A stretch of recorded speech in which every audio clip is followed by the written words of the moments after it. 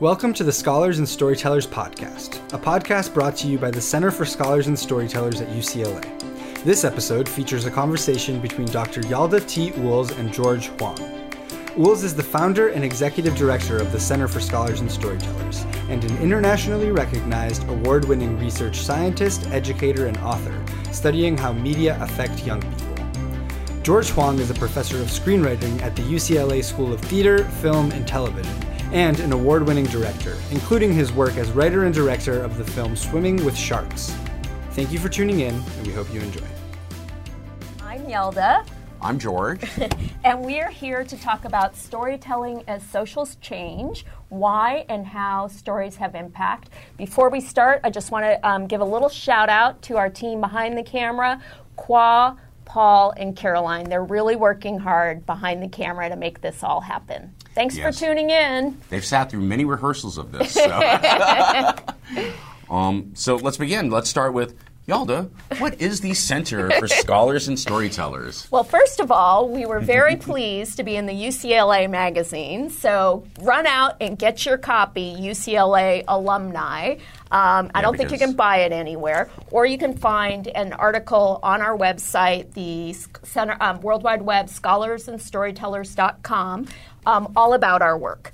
So what we are is a group of people who believe in the power of storytelling to shape youth development in both positive and negative ways, but we're kind of hoping it'll lean towards the positive. So we bring together scholars and storytellers. In this instance, I'm the scholar, although George is too. He's the storyteller. Yep. But I was a former storyteller, which we'll get to. And we try to find shared goals and research agendas and ways that we can use the science of how storytelling impacts kids to help improve youth outcomes. So our vision is, and I'm just going to read it off of our website, unlocking the power of storytelling to help the next generation thrive and grow. So I have one little thing to give you an example of what my aha was. So we started in January of this year. We have a group of collaborators of over 50 research scientists from around the world who work with us. And we started because I realized there was all this incredible research out there that storytellers don't have access to. And they don't understand. It's behind paywalls, it's hard to read. As George just said, he was reading a peer-reviewed article and fell asleep on the first page. And this study looked at the show Clifford the Red Dog. And I don't know if I've told you about Clifford. this. Yes, I'm sure you do. So this was a study done by Mary Louise Mayer and colleagues. And she basically was interested in whether this story would teach the kids that were watching the show to be inclusive. So there was a character in the show, a dog, that had a disability, a physical disability, came to the neighborhood, and everybody was scared of playing with this dog. They thought they could catch the disease. They thought they could break this dog's leg further. And Mary Louise and colleagues decided to ask the kids what they thought the message of the show was after it was done. And guess what they thought the message was? Get a four-legged dog? Ha! No. Almost. They all were worried that if they played with somebody, a dog or a person that had a handicap, that they would also either, they went into fear. They were worried they'd actually catch something, that they'd hurt the person. So they got the exact opposite message of the story. So what ended up happening, and when they further broke it down, they realized the show had 9 minutes of fear in it, which was, all the fear, all the different storylines, and 1.5 minutes of inclusivity, everything's great, wrap up. They took out the fear, put in a different storyline, just a plain storyline, and replayed it for kids. And with that, they got the actual message of the show. Oh, wow. So the whole point of that is that fear for very young kids is very, very challenging for them to process. So if a storyteller puts fear, which is a common storytelling mechanism. It is. No, it is a tool that you want to use to heighten suspense, exactly. to get points across. It can be a very powerful tool. Exactly. But for little kids, especially when it overwhelms the storyline, they may only focus on that and they may not get your message. So there's research like that out there in the world that I felt was important to share with storytellers. No, absolutely. Because as a storyteller, our intent is not to want people to avoid the three-legged dog. Yes, We exactly. want them to embrace the three-legged dog. Yeah. And I think in our efforts to make that point, we might employ some storytelling techniques that aren't suitable for younger audiences. And there are different ways to tell it as well. Right. Totally. So now we're going to segue into telling you a little bit about our backgrounds. George, why don't you give your background? Well, I started out as an assistant at the studios, and that's where I first met Yalda. That was some 20 years ago. We were 10. Yeah, we were 10, exactly. Little babies in the industry. And I took my experiences of being an assistant in Hollywood and made a movie about that called Swimming with Sharks. And Excellent movie. and since that time... And we know who the character was, the real person. The character was purely fictitious. Any resemblance to persons living or dead, purely coincidental. Anyways, so since that time, I've been working in the industry, in film, in TV, streaming. I do a lot of rewrite work for directors like Robert Rodriguez and Luc Besson. I've been a writer on Law & Order SVU. And when Yalda first approached me about setting up the Center for Scholars and Storytelling, what sort of appealed to me was not only a chance to work with you again, after 20 years, but the fact that I now have a 4 and 5-year-old boys, and look, they get a lot more media than they should. I know that. No, it's okay. Even after reading your book, Digital Moms and Digital, what is Media it? Moms and Media Digital Moms Dads. and Digital This is Dads. not meant to be a plug for that. Yeah, plug. Yalda wrote a great book, sort of surveying, how we should be looking, or watching media with our kids. And so when this opportunity came along to sort of like use storytelling, because let's be honest, a lot of us, we use media to help raise our kids, to, tell stories that we hope will shape them. So In positive ways. So establishing a center that will, help us do it correctly, I think is definitely, a great resource to have out there. Well, and as actually I was talking to a kid from YouTube, somebody who works at YouTube, great kid, and he's working with kids and families, and there are a lot of people, a lot of writers who write content for kids. Right. They don't have kids. They don't have PhDs in child development. They're incredible writers and storytellers, and they're funny, and they know how to engage, but they may not understand child development, and that's what we're hoping to help with.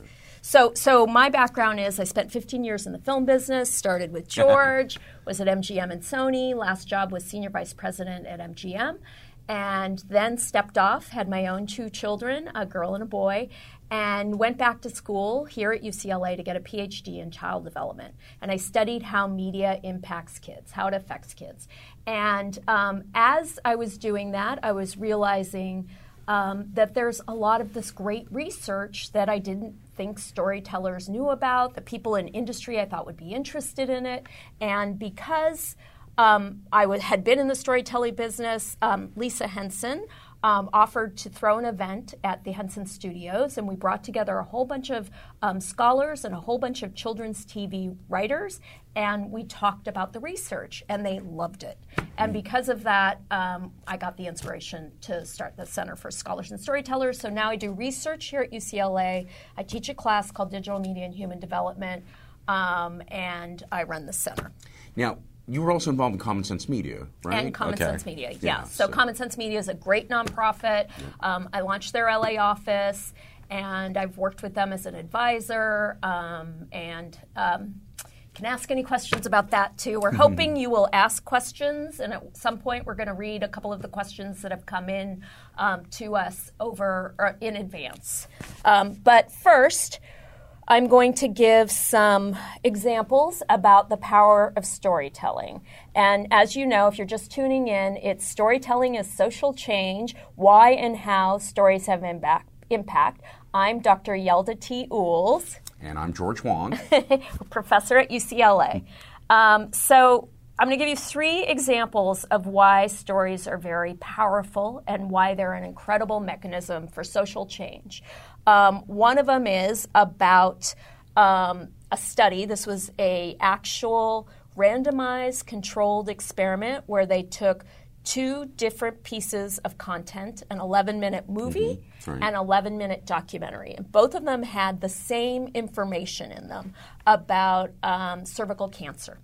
And they decided to play each of them for different audiences and measure whether it changes first information, knowledge around it, but also around behavior, especially with African American women and Latinx women who traditionally don't go to get pap smears as much as highly educated Caucasian women. So these two short films, where one was a documentary and one was a fictional story, were shown.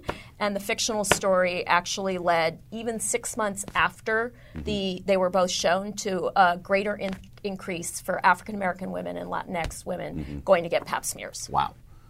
And the audience for that was probably, it's an older demographic, right? Yeah. So we're talking Adults. about people who are informed, adults who, are responsible, can make responsible decisions. So if a narrative film has the power to do that, imagine what it can do for young children whose minds are still developing, who still haven't quite grasped the idea of responsibility and what the world has for them. So that's amazing. And it's very powerful for older people as well. I mean, really. But the focus that we do at the Center for Scholars and Storytellers is actually adolescence, because we believe that adolescence, it's a time of when they're seeking their identity, they're figuring out who they are, their brains are highly flexible, they're sort of making their way out to the world, they're paying more attention to their friends, they're paying less attention to the adults, and they're paying more attention to media. So it's a really powerful time to get to kids. And that goes to my second example. So this one was not a research study. There is no actual proof of this, but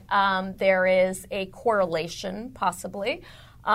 So the implicit association tests, where they test unconscious bias, during the years that Obama was president, they tested whether unconscious race bias went down. This was between 2008 to 2016.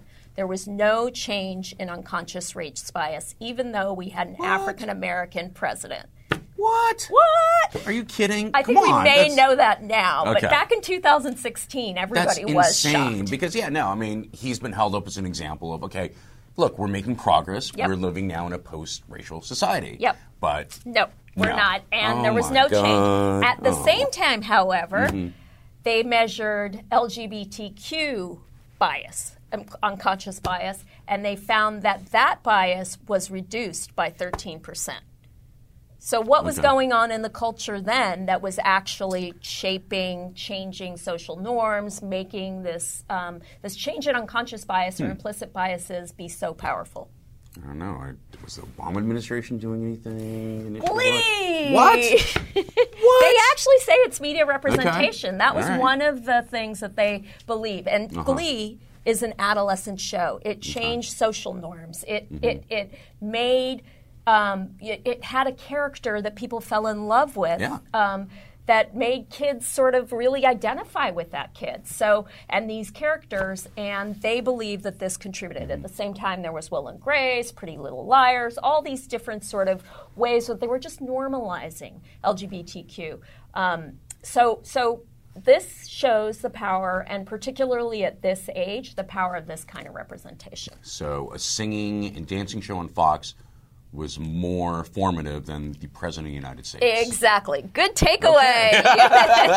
So before I give my last example, what about writing as a superpower? Tell us all about that. Well, I think that example, it's like, look, growing up as a kid, like everyone's, let's go, the aspiration was, let's become President of the United States. But writing is a legitimate way to change and shape the world as well. It's our superpower. We often hear that, look, history is written by the winners, but no, it's not. History is written by the writers. There have been recent studies that show that, storytelling can actually affect the brain, that the emotions that we can, conjure up with a good narrative, releases certain endorphins and adrenaline, dopamine into our brains that helps facts stick. Unfortunately, they can be used as a supervillain power, hence the rise of fake news. But it can also be a power that can be used for good. Hi, listeners. We hope that you're enjoying this episode of the Scholars and Storytellers podcast. If you like what you're hearing, please rate and review us and share it with your friends. Your support is greatly appreciated. Now, back to the conversation. Dr. Uhls, I'm George Huang. Professor George Huang. It's kind of funny for me to say that. I It's know still George. new for me, too. So last but not least, there's one more example, and this came from the State of Social Impact, which was a report put out by the Scholes Social Impact Center, which is housed in George's department. And they found all these different examples, and they had writers and actors and all these different people talk about why stories have power. But this was an actual piece of research within that about Day After Tomorrow. So Day After Tomorrow, anyone remember that? I'm assuming you do. Yeah, it was one of the Roland Emmerich, because he blew up the White House in Independence Day, so he decided, I'm going to blow up the whole world in Day After Tomorrow. Yeah. It's basically a look at, the worst case scenario of climate change when basically the Earth rebels against us. And, yeah.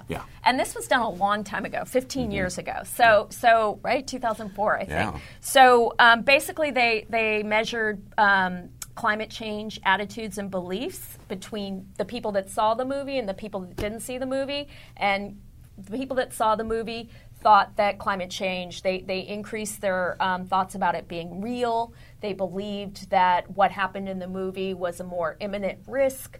They really sort of understood, and there was a lot more conversation in the web environment at that point and stories around climate change. And they actually measured it. It showed larger changes in attitudes, beliefs, and behavioral attentions around climate change for watchers and non-watchers, the largest changes were around the storyline topics. So this was a piece of popcorn entertainment, really meant to entertain and make lots of box office, and it did. And yet it was incredibly powerful and measured as a way to measurably change people's attitudes.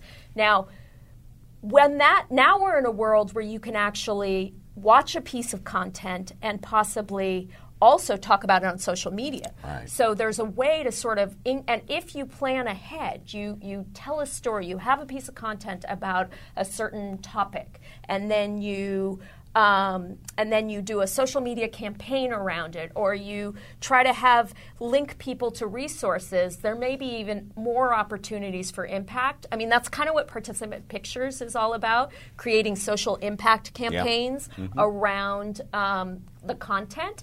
That's where we are now, and that's where we're hoping we'll be. That's great.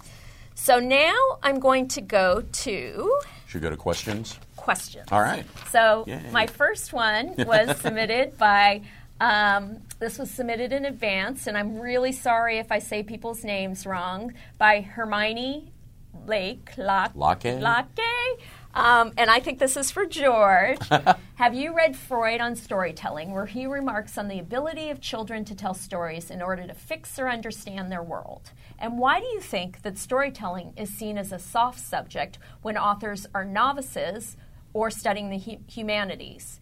And only when they become famous and well-known is creativity, this is a long one, is creativity truly appreciated or given any form of kudos, particularly in the West? Wow. That's a long one. There's lots to unpack there. Yep. Okay, so Freud on Storytelling. So Hermione, I'm not familiar with that text. I am familiar, though, with there's a book by Bruno Bettelheim called The Magical Uses of Enchantment, and I believe he was a disciple of Freud. And basically he breaks down all of Grimm's fairy tales as a sort of coping mechanism for children, as a way to expose them to the dangers of the world and help them process some of the fears that they may have of the unknown cool. and the dangers out there. No, absolutely. And fortunately, it's come under some scrutiny in the most recent years because he's been accused of plagiarism and so it's like Well, we actually, I'm just going to give a plug to on our site on Story Insights. In that section, we have research-driven insights for storytellers, and we actually have a professor, Daphne Lemnish, who wrote an article on fears around the world and how to help children sort of process their fears. And she spoke to hundreds of kids around the world and adults to try to understand what they remembered from, like, do you remember the time you were most scared watching something? And then sort of trying to address that through storytelling. Yeah. And so, yeah, if you take a look at a lot of like Grimm's fairy tales, they are really dark and bleak, and they're not happy endings. God, I remember when I went to film school, they showed Little Mermaid, and the filmmakers came to talk to the students, and one of the students actually asked, it's like, well, in the original Hans Christian Andersen fairy tale, the Little Mermaid dies. Why did you not stick to the original ending? And the filmmakers just sort of sat there and said, it's a Disney picture. We can't kill the Little Mermaid. But in doing so, one of the points that Bruno Bettelheim wanted to make was that it's sort of, by giving him the happy ending, it takes away their ability to process or how to, get through fear, get through danger, the fact that it is out there, and that they will survive it somehow. So this is a very telling. But right. that is, if you go back to what I told you about the Clifford right. the Red Dog example, exactly. right? Yep. So that is the traditional way storytelling started. Fear, right? Fear, yeah. Mm-hmm. But what we're finding is that if you perhaps that fear was necessary back then. Like maybe you didn't want your kid to go out in the woods, right? There were certain things that you really wanted them. It actually had a real world behavioral message it was trying to get out, but. No. They're not necessarily the same messages you need to get out now, and little kids will focus on the fear. Right, but do you think then sort of like, trying to make these stories safer by giving them the happy ending where everything resolves is a better way to get that message across, or because this is very telling. In the last presidential election, I saw a study where young voters weren't turning out because. They were raised on Harry Potter, in Star Wars, where they believe good always wins out. So they didn't need to do it. They didn't take any agency because in their minds they've been trained by these stories that good will always prevail. And so came a big shock to a lot of people. As a scientist, I have to say that's a leap. That seems like a correlation. I know, it seems like a leap, but But at the same time, I totally get it, and it may not, I'm only saying for a certain age group. Right. So with adolescents and young people, maybe those cautionary tales are more powerful. Yeah. We don't know yet. There isn't absolutely. research on that. We're hoping we can do research at some point on this. But for young kids, there have been many studies that have shown that if you smuggle in a message wrapped in fear, the chance is the young child will not get the message you're intending. Okay. So interesting. Okay. And then the second part is so well known for creativity. So it's tough. So I can just relate personally my own story. So my parents are immigrants from Taiwan. They came over here with nothing. And so, their biggest fear has always been, how are you going to provide for a family? How are you going to provide? How are you going to, make ends meet? And so when I told them, I wanted to be a writer, they just sort of looked at me and said, no, you're going to be a doctor or a lawyer or an engineer, something that gets a steady salary that you can support a family, But it was something I truly passionately wanted to do, which is why, I went to business school before I went to film school because, I had that's to. What you're supposed to. Yeah, that's what you're supposed to do. Exactly, yeah. So I was able to persuade my parents, look, I can always fall back on accounting if I need to, but give me a couple years to at least try this, please, because this is what I really want to do. And so very begrudgingly. Is that when I met you? Yeah, yeah. They let me. In those couple of years? Exactly, let me sort of go out and try to explore the world of, storytelling and entertainment. Despite the fact that, this is what I've been doing as a career for the last 20 years, they still haven't told any of my family or friends what I do for a living. Yeah, they don't say, oh, he's a writer. Aren't they proud of you as being a professor? Well, that's the thing. That's when So when UCLA finally hired me as a professor of screenwriting, this is when they started handing out my business cards to friends and family. Now, beforehand it was like, well, what's George doing? Oh, he just bought a house. He's good. I don't know if it's a shame or something, but the idea that storytelling, gives you some sort of satisfaction, that it's entertainment. It feels more like a pleasure than hard work.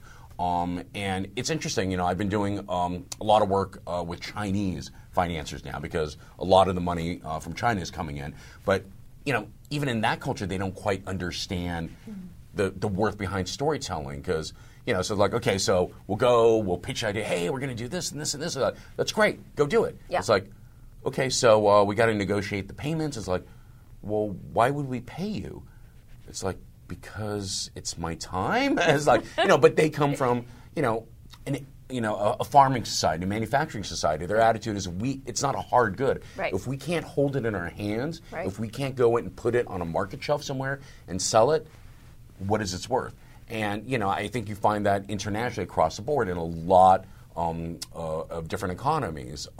But that being said, those economies still want to be part of the storytelling. They want to get involved. Yeah. They just haven't quite figured out how to place a value on it. Yeah, and it's funny difficult. because storytelling, even, just as something that can help anyone in any career has started to become more valued because we understand that we have to tell stories to the public, and we have government people asking us to help them with storytelling. And it's been sort of like the dirty little secret in business. You know, well, in fact, our old boss, Peter Guber, wrote that big business book, Tell to Win, you know, how you can influence, make millions, but with storytelling. And he was a teacher at UCLA. Yeah, and he's still, I think the chair emeritus, or so hilarious. He's still involved. But, he makes a very valid point. I mean, take a look at commercials, the commercials that, have the impact that, get your kids to say, buy me that cereal, buy me that toy, are the ones that tell the best stories, because those are the stories that stick. Yeah. So that's sort of been the dirty little secret. Yeah, and I do have to say, world, I mean, even in psychology, when I started getting my degree in 2009, there were very few psychologists that believed that media was something that would actually impact children. Right. And even then, it was sort of the dirty sort of small, nobody was very interested in taking on students like that and even studying it. Cut to 10 years later, now we're in a world where children watch up to 9 hours, watch and consume media, including music, up to 9 hours every day outside of school. And now they're taking it seriously. Yeah. They're completely sold. Yeah, because it used to be a treat. It used to be like a rare thing. You'd have to get in your ar and go out to a movie theater and see something, or broadcast TV. Be on live television. Now everything's on demand. It's at our fingertips. My 4-year-old knows how to access YouTube. My parents can't figure it out, but my 4-year-old can grab my phone and find the exact video he wants on YouTube. Anytime he wants. Yeah.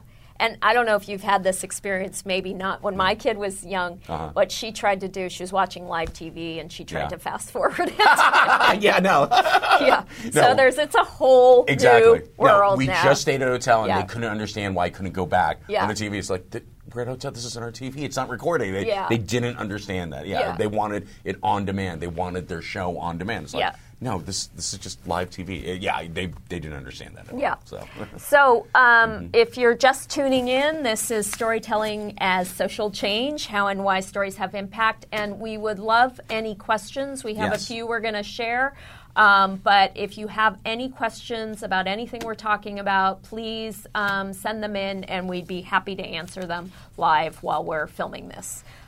So I'm going to read you another question that just came in from Brian McCauley. As a screenwriting professor, how do you encourage students to engage in informed and socially responsible storytelling without being too preachy or encroaching on a burgeoning writer's creative voice? Right. Such an important question. Yes, and especially in these times. I mean, we live in, some people say it's too sensitive. Some people say, we're developing a sense of awareness. Look, here at UCLA, the biggest thing we want to teach our screenwriters is to develop your own voice. Stay true to your own authentic voice. Look, we saw this in the studios. When we're working there. A lot of times creatively, you're going to try to get pushed to the middle because you want to appeal to as broad and as an audience as possible. But as a writer, when you're writing, I can't anticipate what you would want to see, what you would find funny, what you would want to tune into. The only audience I know for certain is myself. So you write for your voice, for your audience. That being said, we all have blind spots, that we're not aware of until someone in the room points it out to us, which is why, as a screenwriting professor, we workshop the pages. The writers will bring it in. We read it out loud to 7 or 8 of the other students, and they're able to point out things that they bump up against or they find offensive that as a writer, we didn't even think about. And then it's on you as a writer to figure out, okay, if enough people are telling you, no, don't do that, it's something to consider. An example, I had a student who was writing a period piece in Alaska, sort of about the settling of that territory, and in it he wrote the pilot started out with a rape scene, of a Native American. And it became sort of the incident that would launch the investigation and the whole long arc of that season. When I read it, I thought it's completely fine. Every girl in the room pointed out, we are so tired of rape being a narrative device, just to move things across. And it was something the writer wasn't aware of. It was something that I wasn't aware of, and I just think it helps to have diverse other voices in the room that can point out certain blind spots that you're not aware of. Because, look, it was not the writer's intent to offend a female audience, but if there's another way to kick off the things besides a rape, then let's investigate that. So, I think, authenticity, write to yourself, write what speaks to you, but also be curious about having other people weigh in with their opinions, and be respectful of that. And another thing I can say, Don Cheadle, I had a project with him once when I was a producer, and we had a project that was it was about slavery, yet it was a horror movie. So basically, we had imagery about slavery, and the characters sort of learned about slavery, but it was a straight-up horror story with jump cuts and everything. And he said, this is what you do. You smuggle the message in. And that's what we're hoping is, and at the center what we do is we really hope, and we believe that we understand the storytelling mindset. We have people that have been in the industry for a long time working here with us. We want and understand the first goal is to get the biggest audience ever. So how do you get that audience? You write for yourself, you write truth, you write authenticity. This generation cares more about authenticity than any other generation. They care about social impact. They're the most, under 9 years old, are majority minority, so they're very diverse. So you really, to get that audience, you have to make sure that you are actually, in some way, smuggling in social impact, smuggling in diversity, inclusivity, equity, trying to bring in all these different stories. Plus, we're at the point where so many, thank God for YouTube on some level, all these different stories are being told that nobody, I was reading about Lily Singh, who is now going to have a talk show. And she started on YouTube, 20 years ago, there were gatekeepers. There were only certain people. Now everybody can put their show on the air, and they find an audience. And we're seeing that, African-American movies can play overseas. Asians, there is a large audience, So all these different things that you want to do. And the more you can appeal to this generation through telling your own story and making sure it has all the beats that it needs to have, the better. But more importantly, be curious about other people's stories as well. Be curious about the world, Because I'll be honest, as a writer, I'm big on research. I love doing tons and tons of research. In fact, I often have to put a limit on myself because I'll never get to writing. I'll just do deep dives into subjects. But it's been in my experience that the truth outflanks fiction every single time. You'll always come across this nugget, this moment or story that you could have never come up with on your own, and it's a truth, and that makes it really powerful. Even in just one of our conferences, I sat at the foster care table, and Marion This is to talk to you real quickly, give you some context on the foster care table. We have thrown several events where we bring together scholars and storytellers, and this year we're working on 5 different issues, and that UCLA magazine will talk to you about the foster care work we're doing. Colleen Russo-Johnson's working on it, and so Marion Guilfile and George and I. So one of the things is foster cares. We're working on gender roles for boys, mental health, unconscious bias, inclusivity and diversity, and character strengths. So at this workshop, we brought together people on foster care. In foster care, and Marion Guilford was talking about, so there was this one foster kid who was having tensions at the household that he was placed at with the biological kid there. And, I thought, okay, well, it's because, he's a stranger, he's coming in, or I'm not sharing the toys, what's going on. It turned out the biological kid was jealous of the foster kid, not the other way around. And I go, well, what could the biological kid possibly been jealous of? Well, it turns out the foster kid was getting weekly monitor visits to make sure, and the biological kid's like, where are my weekly monitor visits? And it's like, it's such a wonder you can't make that up, but it's such, of course a kid would think like that. Why is someone else getting something out? It's like, you want a weekly monitor visit? But it's human nature, is always surprising, but but again, that's an authentic story. I could have never come up with my own, but it's so amusing and it's such a great twist that I would have never figured that out on my own. And so so having being at a table with someone who could relay that to me is so meaningful. It's so powerful, and it's just great stories that you can use, in a script. Yeah, and one of the things we're trying to do with that foster care work is to improve and normalize representations of foster care youth and those that work with them, because they're often written as such high stakes and conflict, and they've got the drug addict mom and blah, blah, blah. But instead, most of these children, and there's a high need for being foster parents in Los Angeles County in particular. So we're trying to get that message across. But most of these kids feel they just want to be represented just like any other kid. They want the biological kid to be jealous of them. And so we're trying to help get that message out to content creators. So we got a question from Facebook by Kat Smith. Do you want to read it? Sure. I'm wondering about their views on point of view. If you want to affect change, is it necessary to take a side, or is it possible to tackle a provocative subject while trying to remain neutral so as to attract audiences from both sides of the political spectrum? I think, look, any good storytelling relies on conflict. You want to be able, to have some friction, because that's what keeps the sparks alive in a story. If I were just to present one thesis and say, oh no, this is all good, that's kind of boring. That gets into that sort of documentary versus narrative thing. But if there's someone pushing back, but someone articulating another point of view that's just as valid, then that's where some interesting stuff can happen. Yeah, no, absolutely. I would say that's the power of storytelling. The power of storytelling is that you can have accurate information and hopefully balanced information combined with emotion. Because emotion actually moves the needle a lot more, and that's that narrative versus, and that was shown that's been shown over and over again.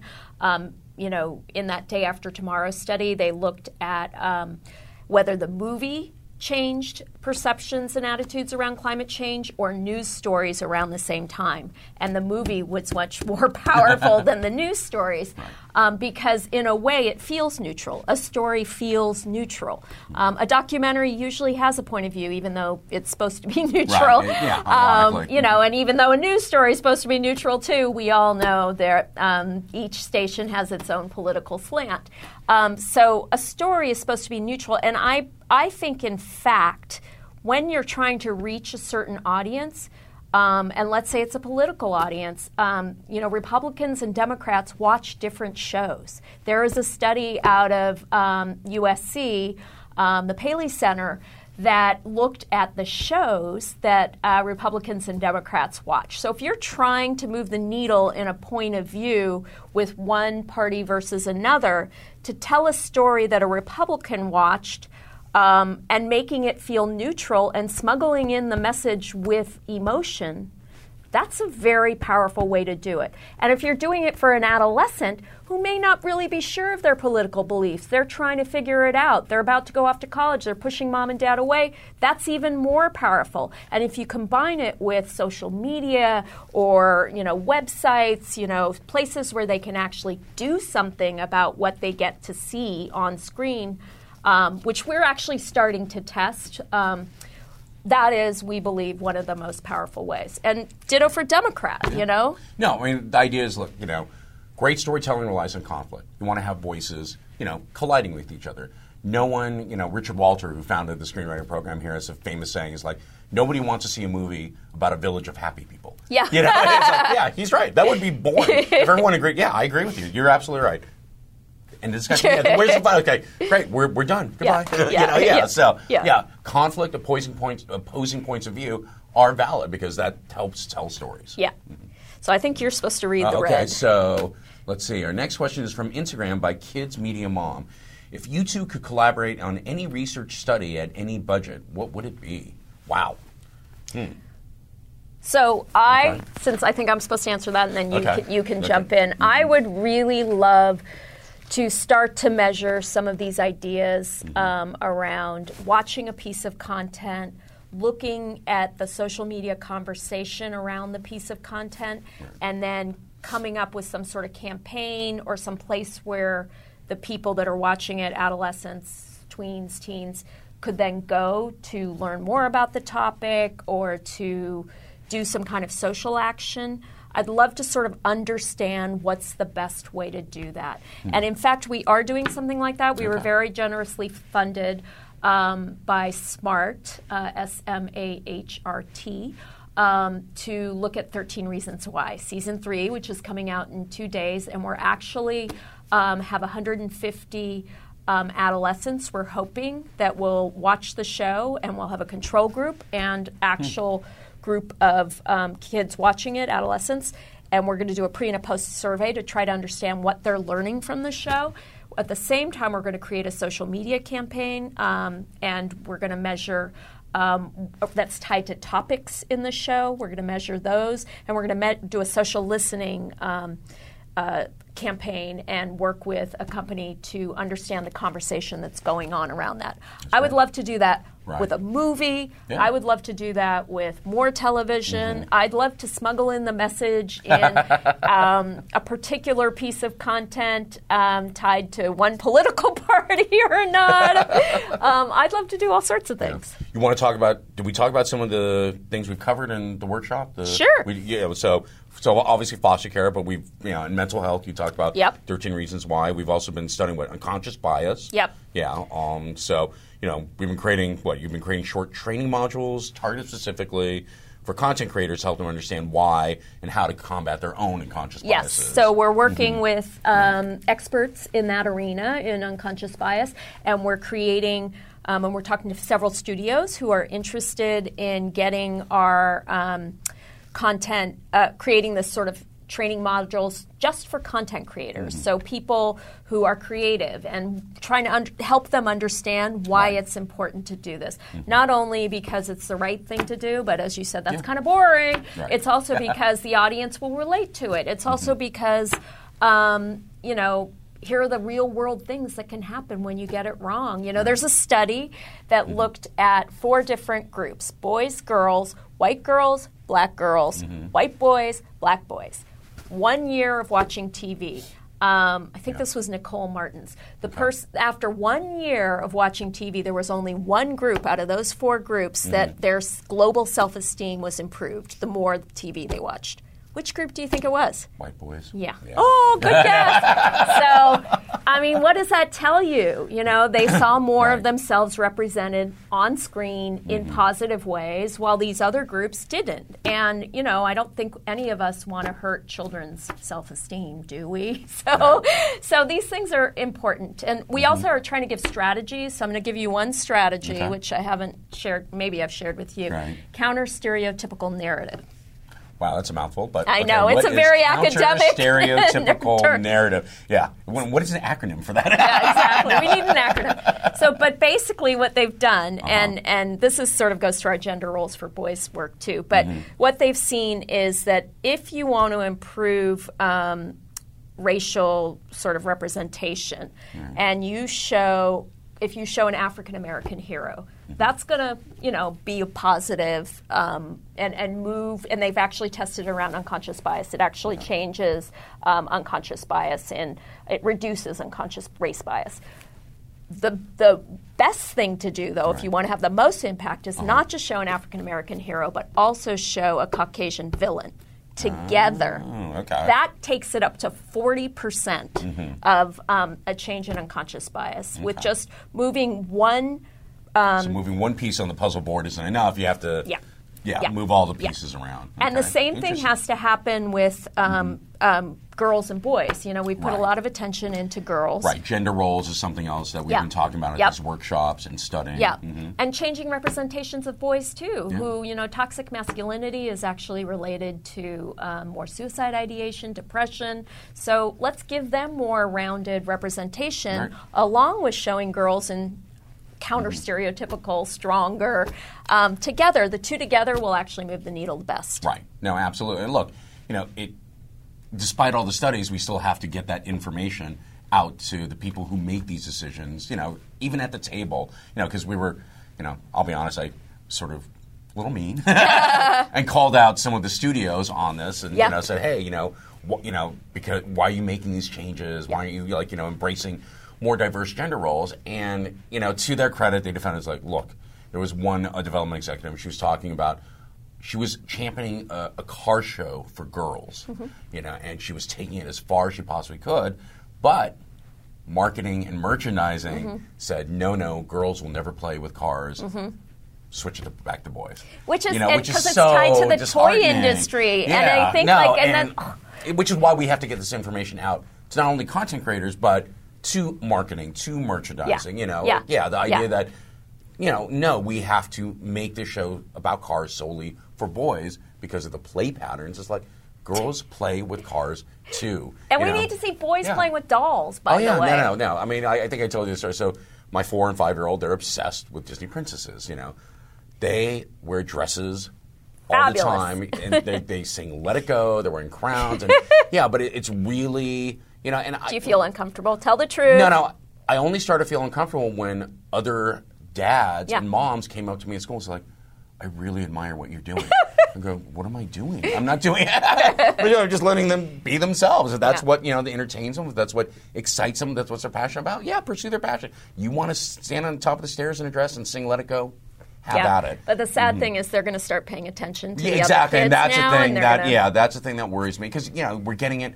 No, you know, look, if I'm getting it from the parents, you know, I can only imagine what they're facing in the classroom. Yeah. And that's that's a and you know, those kids are getting it at home, and then they're going to bring it to school, and they're going to look at your kids differently, and ultimately, unfortunately, we've got to get to a point where, and that's what representation can do. Actually, one of the studies that was done, or quite a few studies, have looked at the way that movies and television and content actually changes attitudes and behaviors.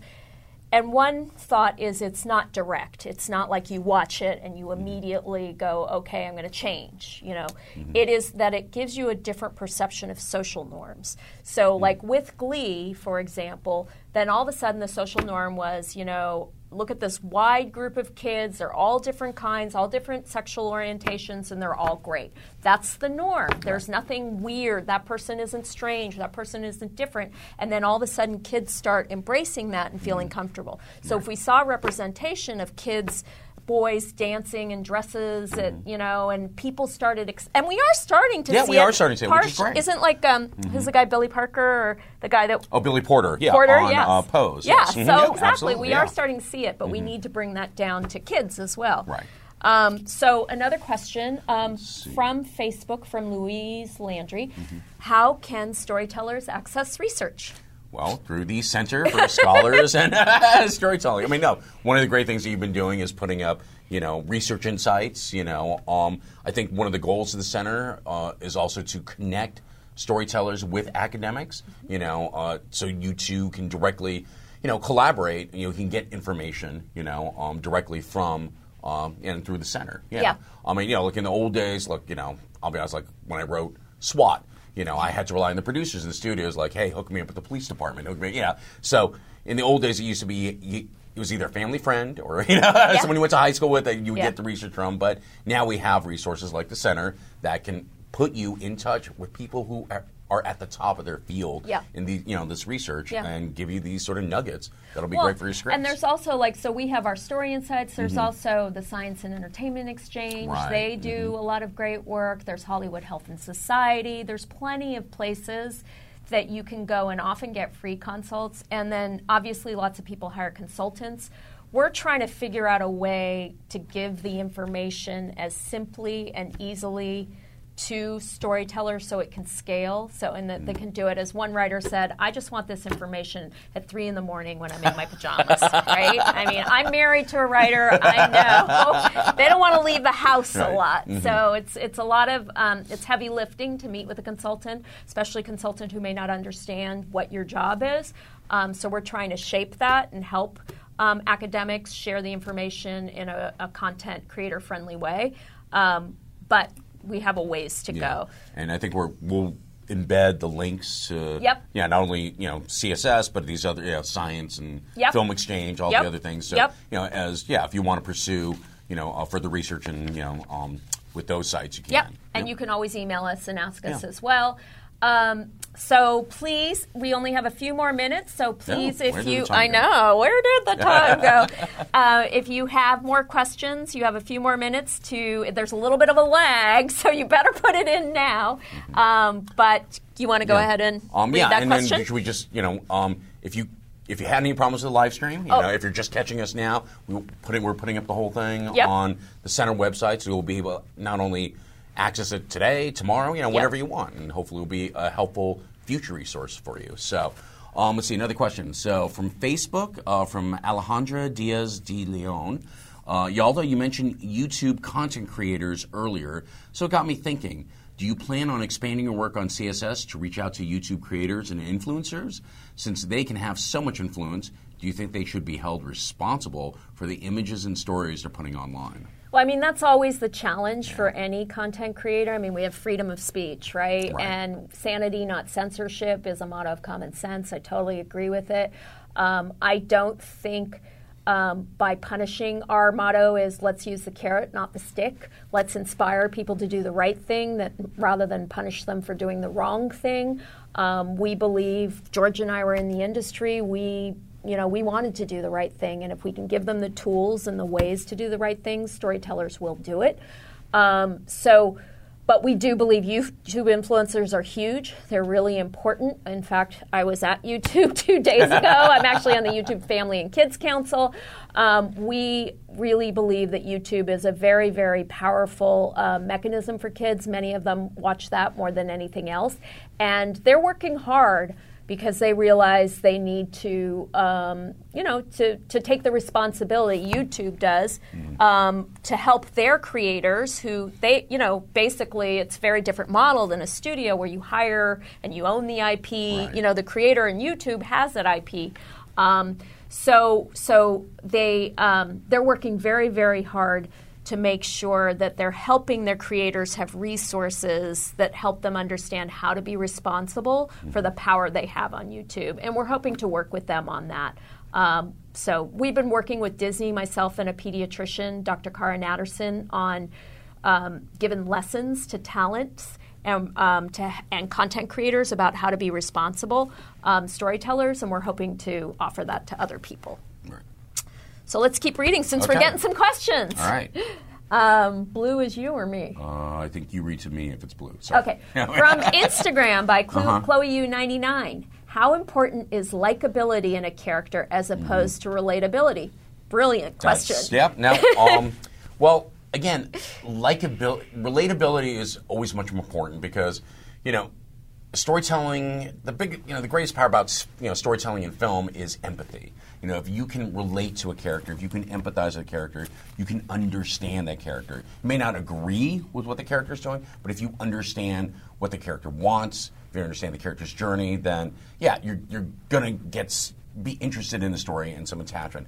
Likability is harder because, how do you gauge that?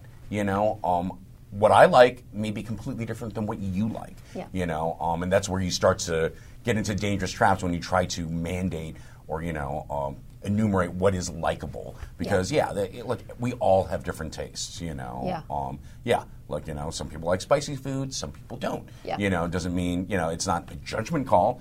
So if you try to write to likability, again, what are you writing to? Because I don't know what you like. I know what I like, so that's the only thing I can do. What I can hope to do is look, I will tell you why I like spicy food, and if you relate to that, then it makes the story much more impactful. So, to me, relatability is identification with the character. Mm-hmm.